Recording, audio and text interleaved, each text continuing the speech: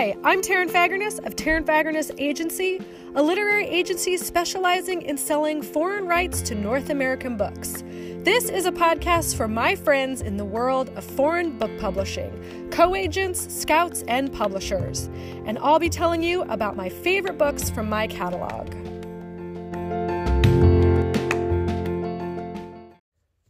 Hi friends, Taryn here, and I am phenomenally excited to talk to you about the young adult rom-com This Time It's Real by Anne Liang. Scholastic will publish in spring 2023. So I've been thinking a lot about what to say about this book because all I really want to do is gush like a teenager with a celebrity crush. This book is everything, and I love everything about it. It's charming and funny and transportive, and the writing is fantastic. Okay, let's get into it.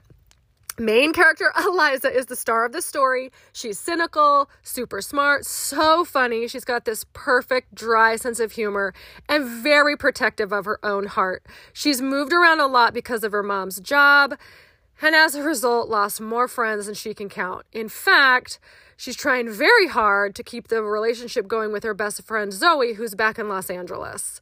And Eliza is now in Beijing. She's living in this high-rise apartment building.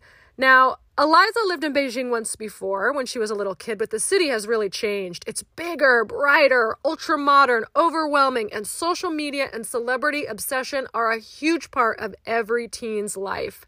She's also attending this prestigious international high school. Politicians' kids go here. Celebrities' kids go to this school. And Eliza is once again the new kid with no friends. But then she writes this essay about falling in love over the summer. And the essay goes viral. Kids are sharing the essay, liking the essay, commenting on the essay, and everyone is talking about it. Suddenly, Eliza is cool, and everyone wants to know who her boyfriend is. But Eliza made the whole thing up. There is no boyfriend. Then she accidentally discovers class celebrity Kaz Song is getting pressure to finish his college essays from his mom. And she approaches him with a very bold proposition. But it's not easy to get Kaz alone.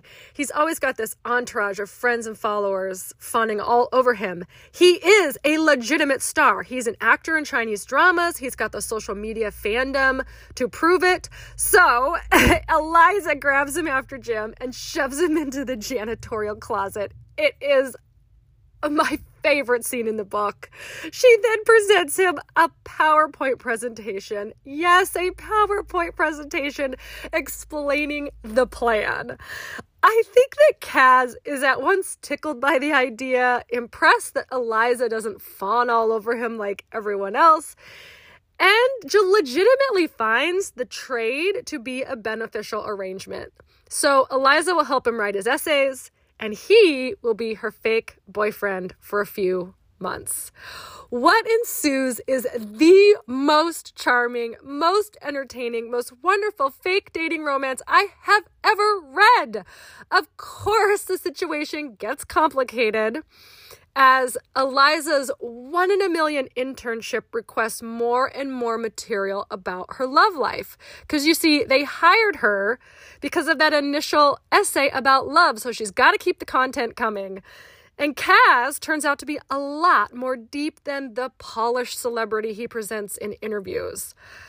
And Eliza, well, she will not allow her heart to even open, let alone be broken. You know, she's been hurt 1,000 times before every time she's lost a friend to a move. And it's hard for Eliza to believe that the uber-handsome, up-and-coming star Kaz would ever like awkward, uncool her. It doesn't help that his legions of fans don't get it either, and they make their opinions known on social media. The cherry on top of this fantastic romance is the city of Beijing itself. It's a glittering, international, snack shack-filled romantic backdrop, and it's so fun to explore the city with Kaz and Eliza as they try to convince the world that their fake relationship is real. And the end. I won't give anything away, but it's the ending you want. It's the ending you crave. The perfect, oh my God, dramatic ending ever. I will hope that you check out This Time It's Real by Anne Liang. It is #everything.